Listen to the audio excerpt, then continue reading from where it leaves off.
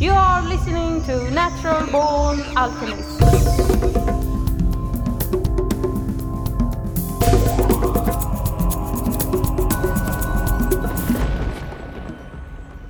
Welcome to episode number 183 of the Natural Born Alchemist podcast. My name is Alex and I'll be your host. In this episode, I will be talking to Dr. Anna Yusim. Anna completed her undergraduate education at Stanford University, where she studied biology and philosophy. She attended Yale Medical School and the NYU Residency Training Program in Psychiatry. And Dr. Anna Yusim has traveled, lived and worked in over 50 countries and presented at numerous national and international medical conferences. Dr. Yusim has published over 60 academic articles, book chapters, scientific abstracts and book reviews on various topics in psychiatry. And most recently she has published the book Fulfilled: How the Science of Spirituality Can Help You Live a Happier, More Meaningful Life. And in my opinion, that is why she is on the podcast. In my talk with Anna, we go over a bunch of topics like ADHD, Freud, gender, intuition, but mainly we discuss what is required to become truly happy, or as she describes it in her book, how to become fulfilled. So thanks for being on the podcast. Thank you so much for having me. So can you tell the listeners a bit about who you are and what you do? Sure. My name is Dr. Anna Yusim. I'm a psychiatrist. I work in a full-time private practice here in Manhattan. I'm also on clinical faculty at Yale Medical School. And I recently wrote a book about the intersection of psychiatry and spirituality. The title of the book is called Fulfilled: How the Science of Spirituality Can Help You Live a Happier, More Meaningful Life. Before we get into that, I have a question regarding your profession in general. And because in Europe, the culture where I am, the culture is that usually something happens to you, so you go see a therapist or a psychologist for some reason.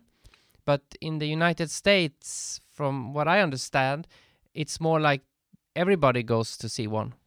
Yes, it actually reminds me of a young patient who came to see me once, and he was talking to me for 45 minutes, after which I asked, I'm a little confused as to why you came to see me. I'm getting a good sense of who you are, but what brings you here now?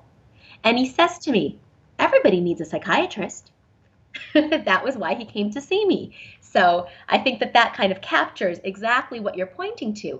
And yes, some people come with very distinct pain or a mental health disorder or, a diagnosis that they need treatment for. But many people come to work on themselves and to have someone to talk to in order to move through life and grow, evolve, and transform. But is the psychologist allowed to give advice, or is it just that they're listening? Well, and that's also a very good question. So I, as a psychiatrist, I do numerous things. One is, when medically indicated, I do prescribe psychiatric medication. So I have patients who come for medication, but that is only about a half of the patients I treat. The other half come to better understand themselves or really to have someone to speak with.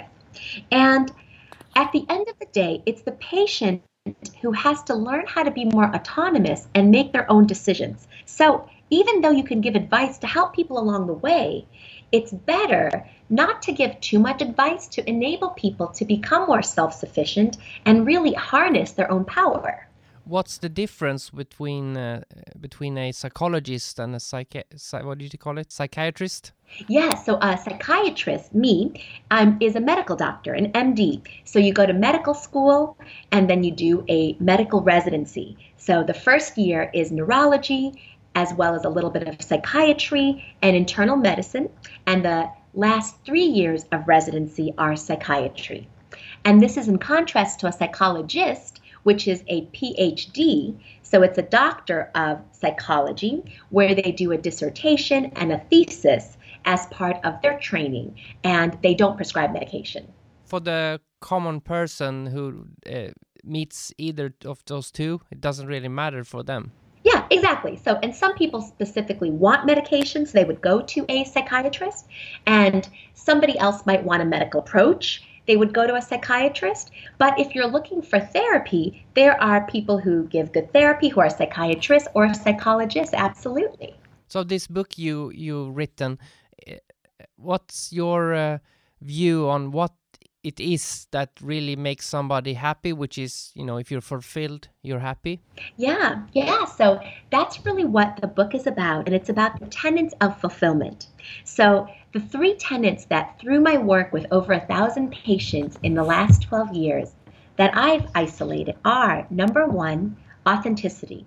So striving to be who you really are, not who anybody else expects you to be, and not who you are by virtue of obligation.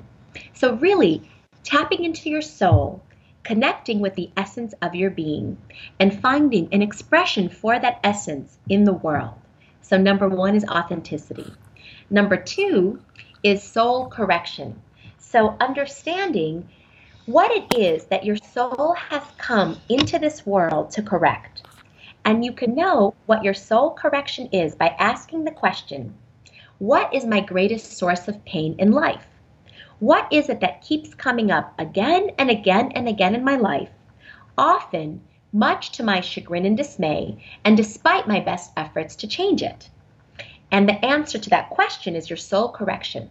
Everybody has something, and for everybody, it's that thing which we've come into this life to really work through and overcome. And then the third part of fulfillment and happiness is connecting to part of something greater than oneself, which for some people could be God, the universe, Mother Nature, and for other people, it's a sense of a collective purpose or a shared global mission, or being able to connect to art or music in a way that's very self-transcendent. So those are the 3 things: authenticity, soul correction, and connecting to part of something greater.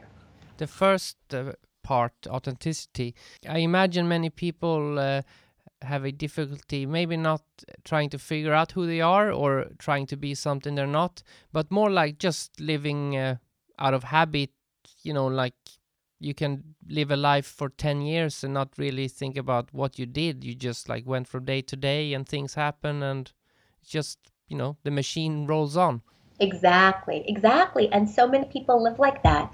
And it's a life of default pathways and habitual responses where we don't really stop to question and ask, am I really the person whose life I'm living? Is this really my life? Or am I living somebody else's life? And if I am living somebody else's life, what choices do I need to make in my life to be more me, to be able to express myself and share with the world my unique talents and abilities and interests in a way that nobody else but myself can do? How would you know that you are the real you? Yeah. So usually when people start this process, what they feel is pain. They come from a space of pain. And as they examine the pain, sometimes the root of that pain is because they've been living a life out of sync with who they really are. They really haven't been being true to themselves. That was the case for my own life for many years. I, was doing everything that I thought I needed to do to be a good doctor. So I went to college. I went to Stanford University. I went to Yale Medical School. I was getting good grades. I was, had a smile on my face all the time.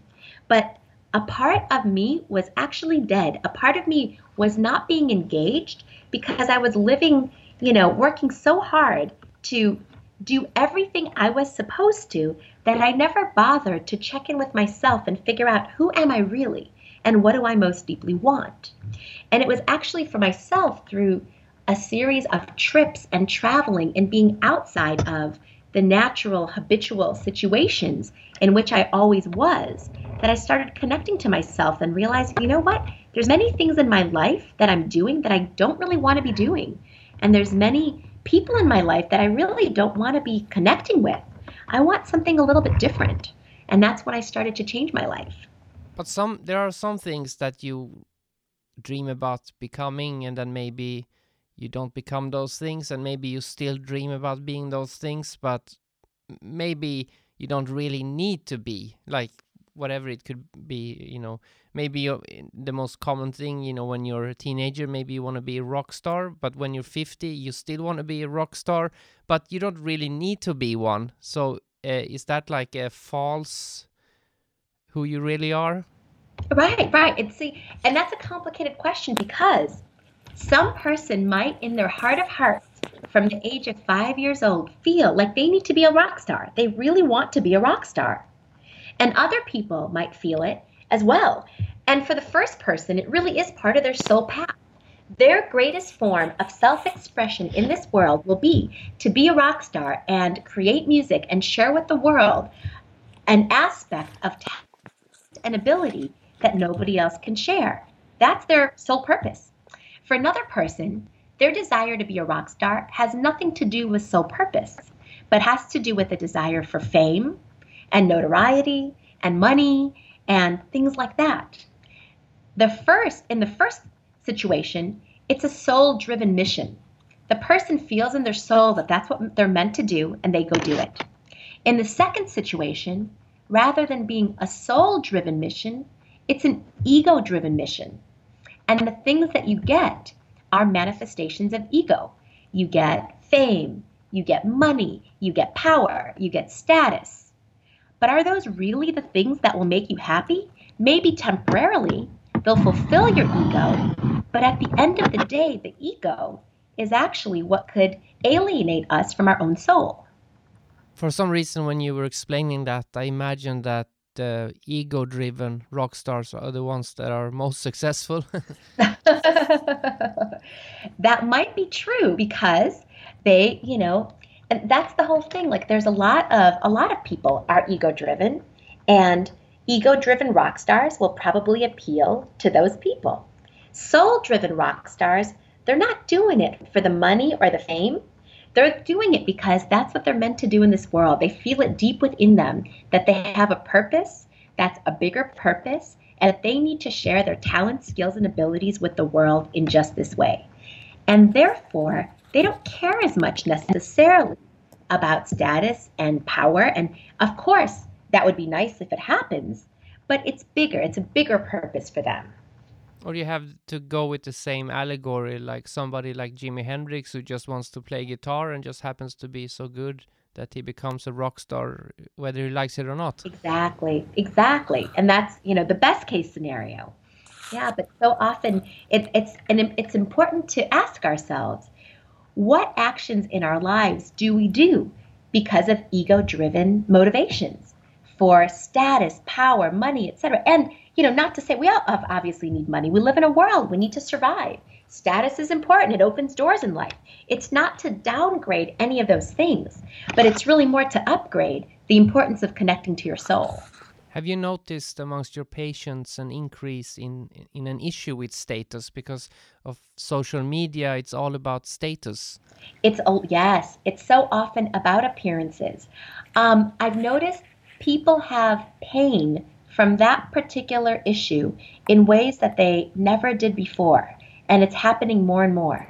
For instance, after a breakup, people incessantly will check on ex-boyfriends and ex-girlfriends on social media and see them with somebody else, see them having fun, see them appearing to have this perfect life with the perfect smile. And people assume that that's true, that that's indicative of the truth. And it creates a lot of pain in people's lives. And that's why one of the first interventions after somebody has broken up with somebody, if indeed they're serious about the breakup, is actually to try not to check their social media, to defriend this person so that they're not in their consciousness to the degree that they could be, and to try to get some of these self-comparisons and the things that social media creates out of the picture to really enable them to heal. When you say to be authentic, is that also in the same realm as having integrity? Yes, very much so. I think the two are very much in line. Integrity is when your words match your actions. It's, talking the talk and walking the walk.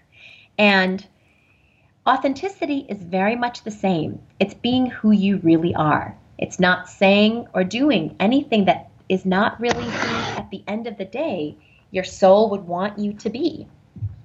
So, remind me about the second point about the soul. Yeah, the soul corrections. And those are, Sigmund Freud referred to concepts of this nature as repetition compulsions. So those are those things that come up in our lives again and again and again. It's that thing which we have to overcome and is often our greatest source of pain. So it's not like an addiction, because the addiction, maybe to an addiction to alcohol, is just an effect of that other thing. Yes, and one form of soul correction is addiction. People have all sorts of soul corrections. And for instance, some people have come into this world to deal with and battle and overcome addictions. And that is addictions to drugs and alcohol, addictions to certain behaviors like video games or sex addictions, or psychological addictions. It's possible to be addicted to things like money, power, status, all those things that we talked about before. And the way that you know that it's an addiction as opposed to a healthy relationship with money, power, and status is that the more of it you have, the emptier you feel. I guess if you have a lot of integrity and authenticity, it's hard to be addicted. So they cancel each other out, maybe? Yes, they could.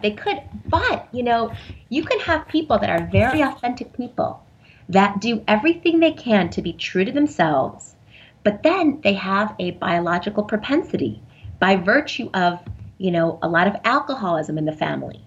And so they still have to overcome this. So sometimes authenticity, always it's an antidote to things, but it doesn't always negate things to the degree that a person doesn't have to overcome it at all. Addictions could still very much, be present and be part of someone's soul correction, even if they're living an authentic life. It sounds to me that it would be, maybe it's personal, I don't know, but it sounds to me that it's more difficult to fix this second part, because addiction is very hard to get over than maybe just staying true to what you believe. Yes, exactly.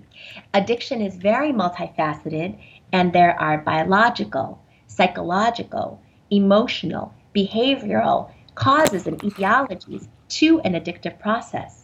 And in order to really overcome an addiction, it's so important to have treatment at all those levels. And that being said, addiction, first of all, it's an illness. Second, it's treatable. And third, the opposite of being addicted isn't actually being sober, it's being connected. Often addictions stem from our inability to fill our voids in healthy ways. So there's a deep longing, a deep loneliness within. And learning how to fill those voids in healthier, more constructive ways helps people overcome addictions and move forward with their lives. How do you feel about your profession where in your profession, there is a risk to create addiction with certain medicines. Have you had any soul searching with that? Oh, absolutely.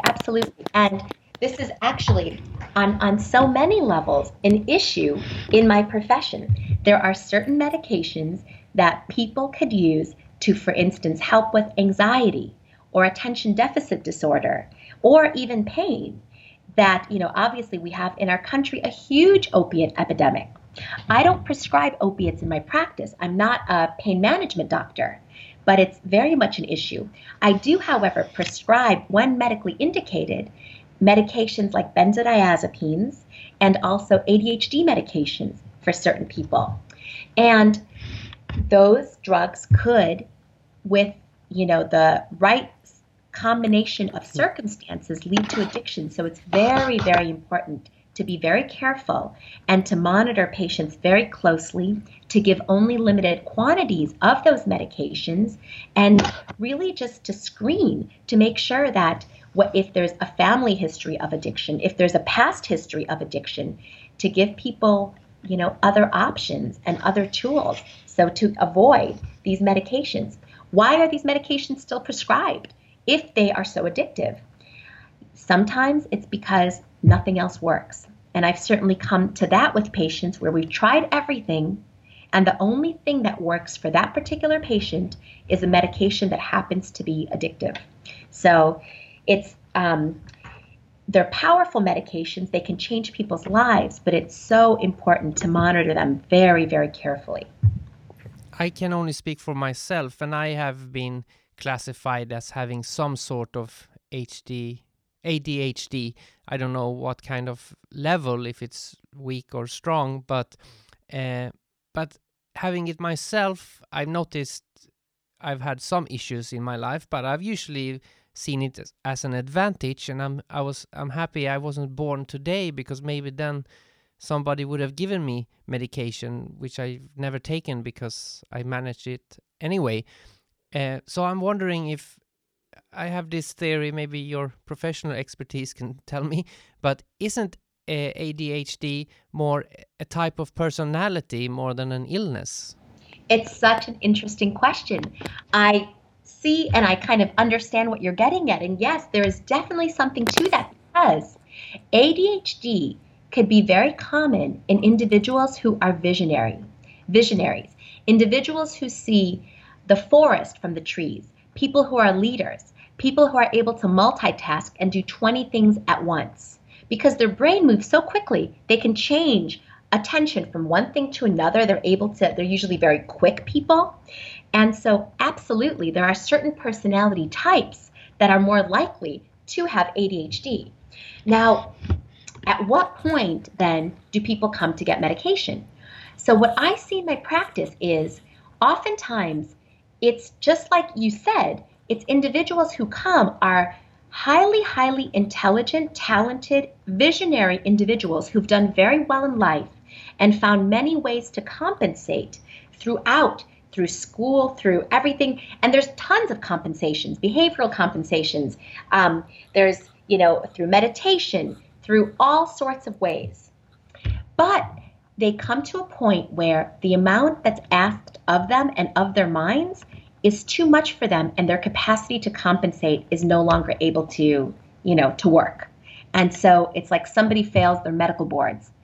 Someone who's been, really, really good, and it's not for lack of studying, it's because they feel like their brain isn't working at 100% and they don't know what to do about it. And yeah, so I see that a lot, and it's in those situations that first we try to figure out, are there ways to do this without medications? And if so, what are those ways? And if not, what can we do to help these people achieve their goals and be the person that they want to be by effectively and in an evidence-based manner treating, their ADHD when medically indicated. Listening to you speak, I actually realized I did take medication, because between the age of 15 and 25, I self-medicated with cannabis, because it was the thing that made me be at the same pace as everybody else, because I had this issue of being very fast, and so when I smoked cannabis, I felt normal. Now I don't need it anymore because I've solved it naturally.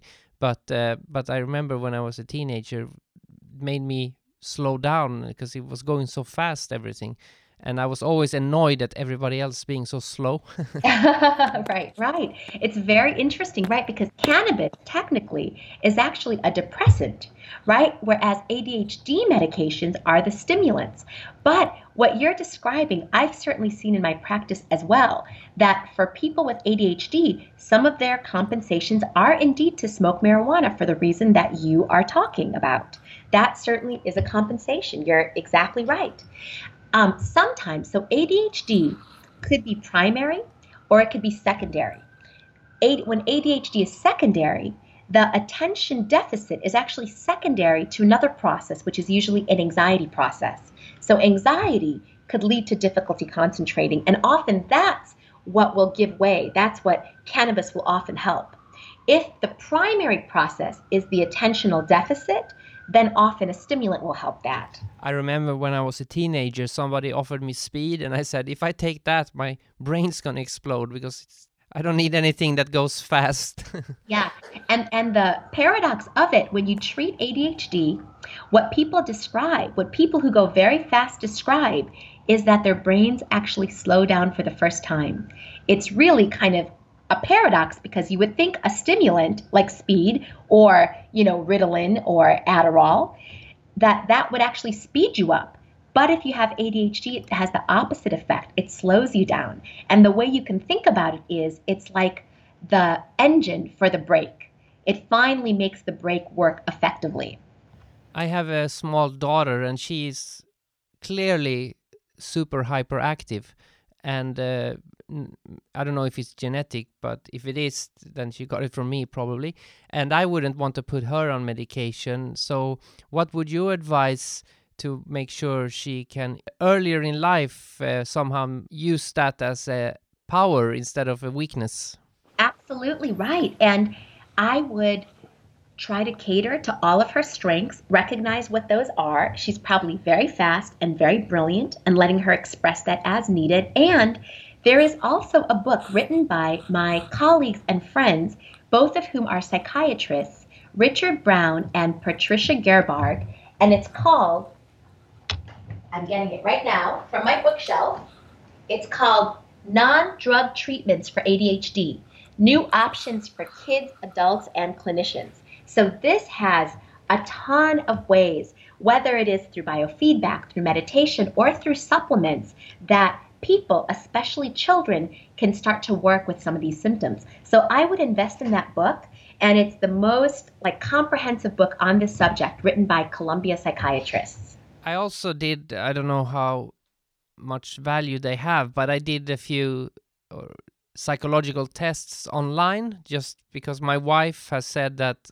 she believes I'm autistic, and I said no, I'm not autistic because I've seen the movie Rain Man, and I'm not like that. But the grade is if you're 50, if you got 50 points, you were not autistic. If you got 51, you were slightly autistic, and if you were 100, you were Rain Man, basically. So I got 52 or something, very low. But there was one question that actually answered something in that test that I never understood, and that is I've always had a problem, not with friends, but strangers. And when I buy food in the supermarket or people like that, I don't know, I don't want to look them in the eyes, and that was one of the questions, and I never understood why that was, and I always felt they probably think I'm an asshole for ignoring them, but I don't know, I just didn't want to look them in the eyes for some reason, which I can't explain. Which is interesting, which could be for so many different reasons. When you didn't want to look them in the eye, were you aware of that, or do you feel like it just happened unconsciously? I felt like I was going to see their soul, and I didn't want to see it.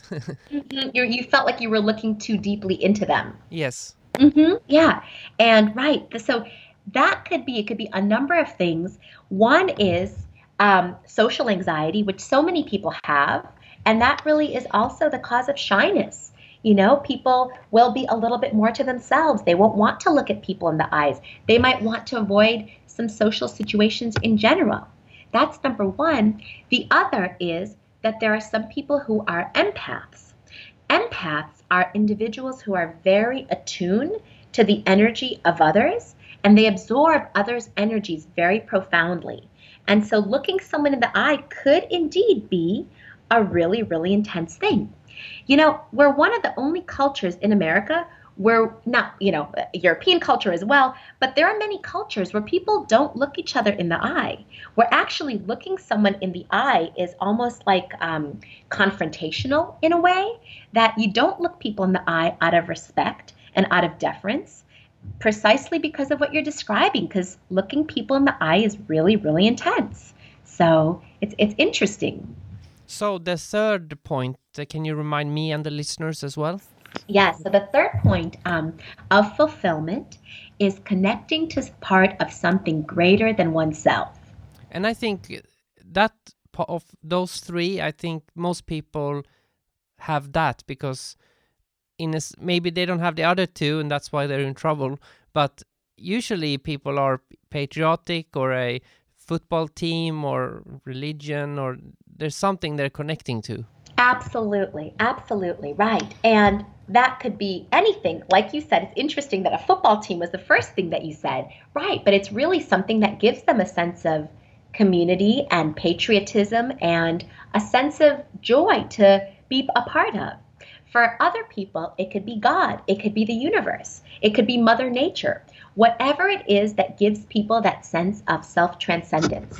And from that, there's so much. Like if you are somebody who believes in God, there's a lot of theories that there is a spark of the divine within each and every one of us. So God doesn't exist outside of us. God exists within us and within our own souls. So you could know God really through authenticity, by knowing yourself better, by connecting to your own heart. And there's much more.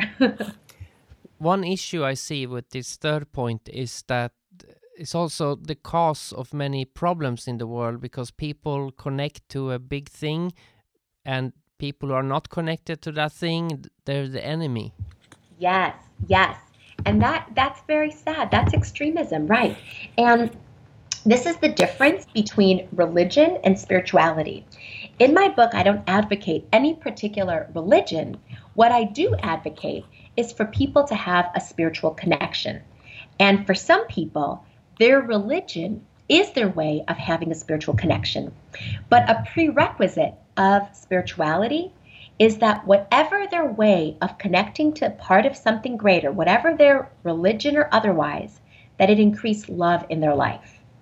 Extremist religions often have the opposite agenda.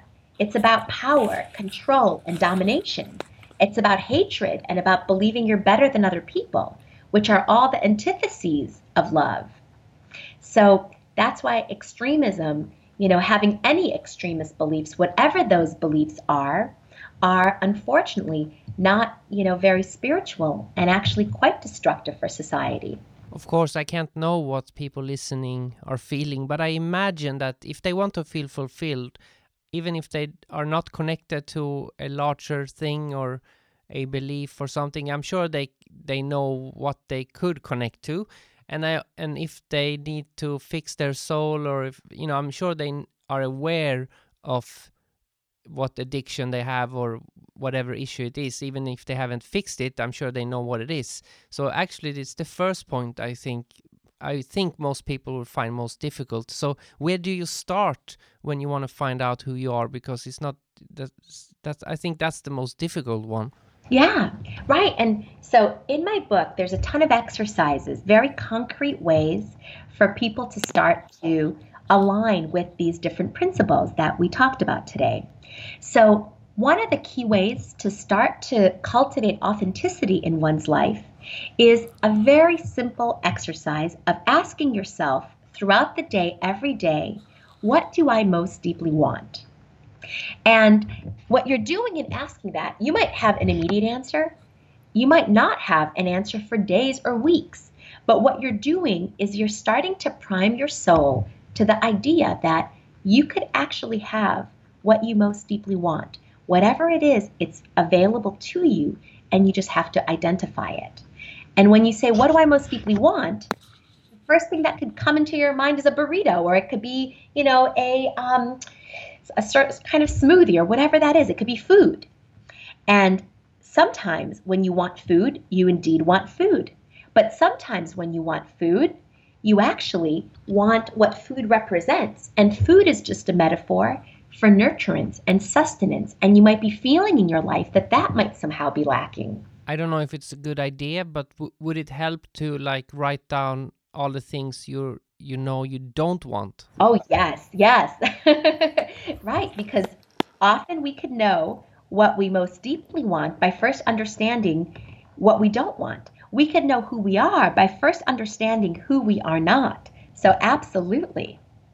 So how is it for you? Do you consider yourself as a spiritual person, or atheist, or scientist? Yeah, so that's also a great question because the first thing that you said, am I a spiritual person, an atheist, or a scientist? And what I argue in my book is that you could actually be all of those together. And atheists, there's many, many spiritual atheists, and a belief in God is by no means a necessary prerequisite for spirituality. So because you can have atheists who feel very connected to nature, to art, and to feeling in the flow, like very much in line with their own souls, interestingly. So I am not an atheist. I personally do believe in God, but I am certainly a scientist, and I believe in, everyone's capacity and vision to choose what spirituality means for them. But can you be an atheist and you mentioned soul? They don't think there is a soul, I'm sure.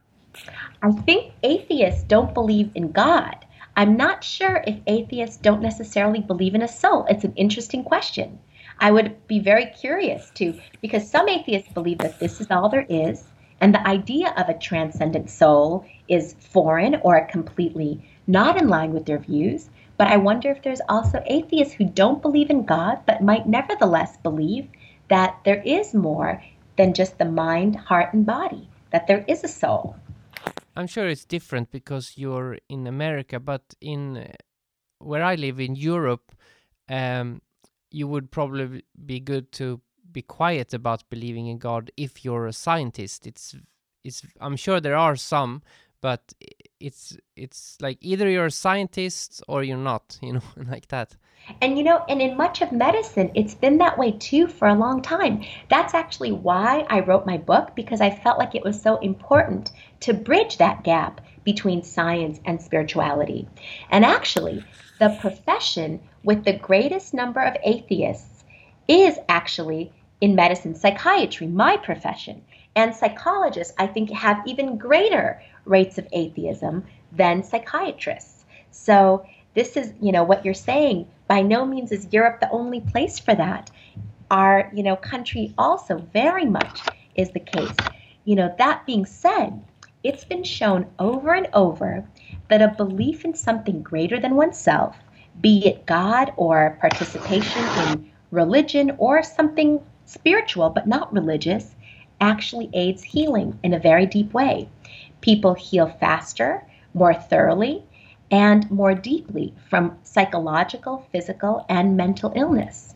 It's interesting because the whole world, or I guess the Western world anyway, was religious, and then when science was invented, it kind of killed religious ideas. And then now I have this sense that the deeper the scientists go with quantum theory and all these advanced things, they're going down to these levels where it's almost becoming paranormal again. Exactly. And that's really what I wrote about in my book. That's exactly right, about quantum physics and, wave particle duality and the nature of consciousness, and how we used to think that consciousness resides in the brain, but then over time we realized that the mind is actually so much vaster than the brain, and we don't fully inhabit just this materialist universe, and that science is only beginning to scratch the surface of some of these discoveries. Are you aware of this? It doesn't have a specific name. The most common I heard is the witness. So it's not you thinking, but if you're like silent and quiet, it's the voice with deep in you. That's not you, but it's you. You know what I mean? Absolutely, yes. And I write about that, the voice of intuition. That's how I define the voice of the soul. It's that still quiet voice within you that can only be heard when the yelling of your thoughts and the screaming of your emotions temporarily cease. And it's by aligning with that voice and listening to that voice, that's authenticity. That's connecting to your soul. And would you say that voice, if you make it a person, that's the real you?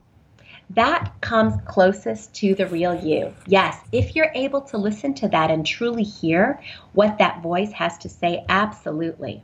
But I also, because I've been thinking about it a lot, and I also find it scary in an attractive way. It's hard to explain, because it's like, it's this kind of thing of staring into the abyss because of this unknown, mysterious witness that's there, but you're still your ego. No matter how enlightened you become, you're still in this body. Right, right. Yes, it's so interesting, right? And that still quiet voice, if you truly are listening to it, you don't have control over what it says. With reason, we have a little bit more control. We can, we have retrospective rationalization, we have all these rational processes that give us control, or at least an illusion of control over the state of affairs, over our life, over our mind. But intuition is something that when you tap into it, if you truly are tapping into it, what you can learn from your intuition doesn't come from reason. It doesn't come from emotion. It's something much, much deeper. And it could tell you things that might shock you and that you might not want to know or hear. That's another reason it's a little scary in that way, scary and exciting. I don't know if science accepts intuition a lot, but officially. But like, for instance, when you commute and you're taking the subway train a lot, sometimes, I can sit on the train reading a book. I don't even see the person sit down next to me, and I just feel like, no, I don't want to sit next to this person. Like a feeling. That's exactly it. That's intuition, right? Kind of knowing something without really knowing how we know. That it's not fully a rational process. It's just that it's a feeling, right? And there's, people talk about all the different ways that we can have intuitions. Some people have claircognizance, which is they just know. Some people have clairaudience. They might hear a voice. They might have like a spirit guide directing them. Some people have clairsentience. They might have just a feeling. They know the world by feeling the world. And some people have clairvoyance. They know the world by kind of seeing, by being able to see things. And, so there's all these different ways in which our intuition works. And science is catching up now and doing more and more work on the nature of intuition to better understand how it really functions from a scientific standpoint. Do you do a lot of work with dreams in regards to your patients, asking them about dreams and that? Absolutely, absolutely. I believe, as Sigmund Freud did, that dreams are the royal road to the unconscious. And part of my work with patients is to help them make the unconscious conscious, and thereby give them more control over patterns in their lives that have been unconscious for so many years. The thing with Freud is that maybe that's just my layman knowledge of him, but it always seems like it always comes back to sex or the mother father. But is it more than that for people who have studied it properly? Yeah, so probably the greatest discovery that Freud made wasn't about sexual desires or about mother and father. It was really this idea of the unconscious mind, that there exists within us a force that's very powerful and dictates so much of our actions and behaviors, and that we're not fully and consciously aware of, that we can't fully subject to reason and rationality, which is why all of us as human beings do things sometimes that we don't really understand why we do them. But there is one interesting aspect which seems to always be correct when I look around my circle of friends, and that's the fact that it seems like the women pick their fathers and the guys pick their mothers when they find a mate. That often does happen, or that will happen over and over in a person's life, unless, number one, they had a very good parent, and so that relationship works really well. Or if the parent wasn't necessarily a good fit for them and the relationship doesn't work, they do it over and over until they realize the process, until they realize what's going on, and bring this unconscious pattern into conscious awareness, and thereby get much more control over it and make different choices. It's very popular now to say that there's no difference between men and women. Women are women because of how they were brought up. But if both men and women were brought up the same, they would behave the same. That's one feminist idea. I argue that there is different chemicals or how the body is setup maybe that makes the women think in different logical terms than men, like different ways of looking at the problem. But would you say there is a difference psychologically in your experience? Yeah, absolutely. Yes. So biologically, psychologically, physically, mentally, males and females are different. And it is on a spectrum. And also, it's, when we think about masculinity and femininity, often we think about, kind of a spectrum on the left side, very masculine, and the right side, very feminine, and everyone's somewhere on that spectrum. But I think it's actually two scales. There's one scale for masculinity, which is very high on one side and very low on the other. And then there's another scale for femininity, which is very high on one side, very low on the other. And everybody fits somewhere on those two scales. So you actually could be very masculine and very feminine. You can have the strengths that males have, which is to be very decisive and action-oriented and ambitious, but at the same time have the strengths that females have. So also be very feminine, meaning that you're sensitive and more emotional and more intuitive. And I'm, of course, using generalizations here, but so just kind of to make the point that masculinity and femininity aren't actually opposites, and they're more collinear axes where you can have people with a lot of both of them. We talked about this witness or this higher intuition before, and I imagine that to be, genderless, of course. It's just some sort of consciousness. So is this femininity, masculinity, is it just in the physical concept of the self, or, you know what I mean? Right, yeah. It's in all of that. It's in the physical, the psychological, the mental, the emotional, and part of it is biological. Part of it is the way that we're raised in terms of gender norms, and then superimposed on gender norms is what, your family believed and what your community believed, and whether you were raised by feminists or whether you were raised more in a traditional household with traditional gender roles.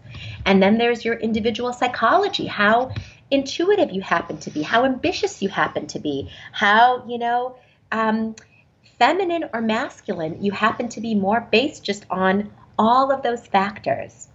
So if people want to get your book, or maybe, I don't know if you're available to hire as well, if they need maybe that's more local where you are, but where can they find you? Sure. So my website is www.annayusam.com, which is ANNAY as in yoga, U as in Sam, I as in Mary. And on my website is my book, but my book, Fulfilled, How the Science of Spirituality Can Help You Live a Happier, More Meaningful Life, is also available on Amazon, Barnes & Noble, and wherever books are sold, online or in person. Great. It was very nice talking to you. Likewise. Thank you so much for taking the time to speak with me. Go to annayusim.com to check out Anna's work, and that's Anna, YUSIM.com. So I hope that was something to inspire you if you perhaps are not feeling that fulfilled currently in your life. And if you're fulfilled, what are you going to do about it?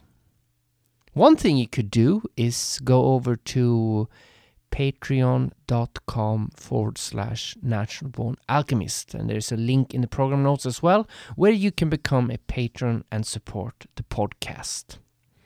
Now let's finish with the song What Comes After Love by Split Vision and Great Grandpa. If you want to check them out, go to splitvisionandgreatgrandpa.com. I'll post additional links at naturalbornalchemist.com, and there's links in the program notes as well. Next week, we are going to dive into the wonderful world of astrology with the 5th episode recorded at the Altered Conference in Berlin. This little mini-series is about to come to an end. Only a couple more episodes left of that. So, see you in a week. Enjoy the music, and freedom is in the mind. Wet wing up from this crazy journey scares the shit out of me. Facing reality, I'm living in a fantasy. What comes after love? What comes after loving me, babe? Promise me no hatred, no heartaches or no blues.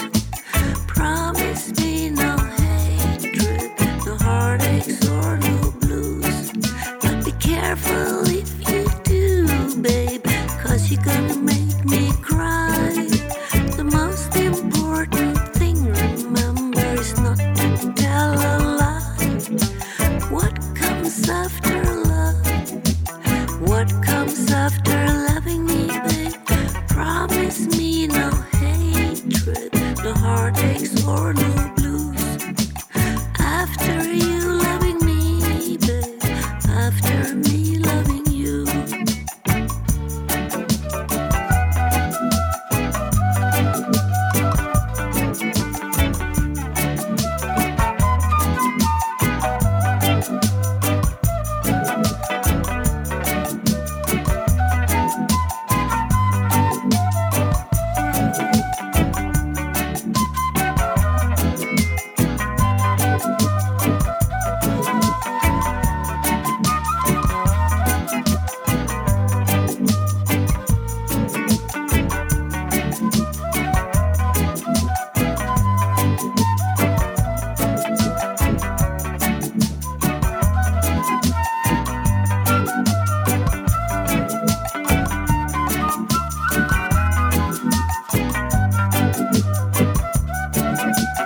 Waking up from this crazy journey scares the shit out